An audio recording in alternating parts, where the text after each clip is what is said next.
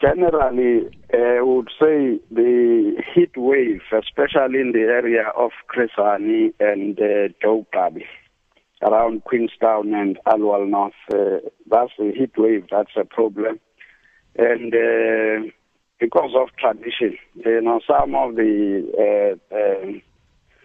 nurses there, they deny young boys water. So that's one concern. It's a general comment. We're still waiting for the outcome of the post-mortems. But also there's a problem of assaults, especially around Bizana, Alfred and so. Boys get assaulted there, but there will also be a mixture of other things like around BCM, we lost one boy due to use of traditional medicine.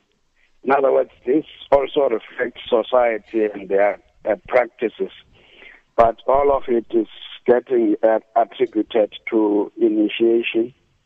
So those are the general problems, and also medical problems like if boys are septic, they obviously require antibiotics, and at times traditional surgeons and nurses will say that kind of medication will not get into the initiation schools because of certain beliefs.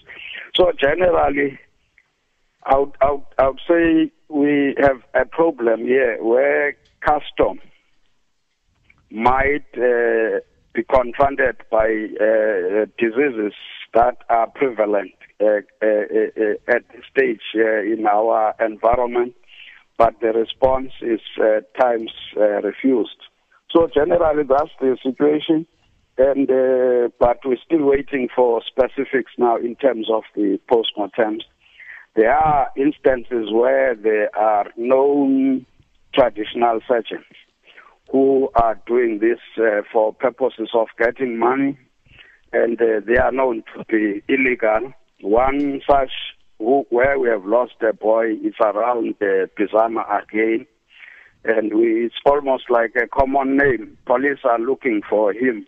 He actually initiated about 37 boys and one died. So he's on the run and the police are after him. So, Mr. Xasa, what needs to be done now? Because government has really been working hard in trying to eliminate these deaths at initiation schools. Minister Obed Bapela has been very instrumental. So what needs to happen now? Should parents lay criminal charges? I mean, what do they do from here on? Yes, we are all concerned because we think we have been doing a lot in terms of making people aware that this custom is killing now. And families should look after their children.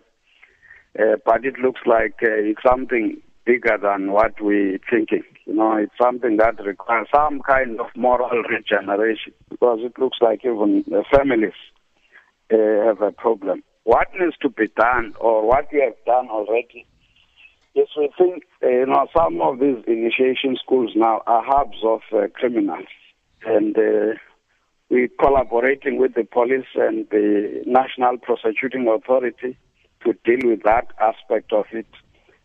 But we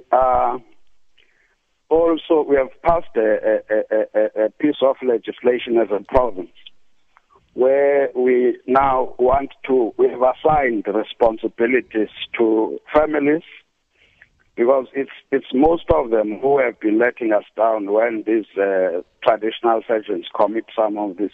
Parents who didn't want to come forward, and we have dealt with that. We have got a piece of legislation now that we are going to use to deal with parents if they don't want to come forward and lay charges against these people. We are also having this piece of legislation that has actually now regulated all the forests across the province. And in the forests themselves, we have got municipal councils actively participating. In each ward, we expect the ward councillor to be at the center of this thing, as well as traditional leader in the area. In other words, we want to make this a community campaign instead of government, because we can't be everywhere. We want to start with the family and then the community. But at the center, we must have these two authorities, traditional as well as elected councillors, but also the legislature in the province. We have partnered with them now. They are going all over the place as well, those MPLs in their constituencies, to make sure that we minimize this scourge of death of young boys. But like I'm saying, it's a campaign that we can do. But at the end of the day, it's the family that takes the decision to say, I'm taking my boy to an initiation school. So we always call on the parents to make sure that they are not part of killing of their own children.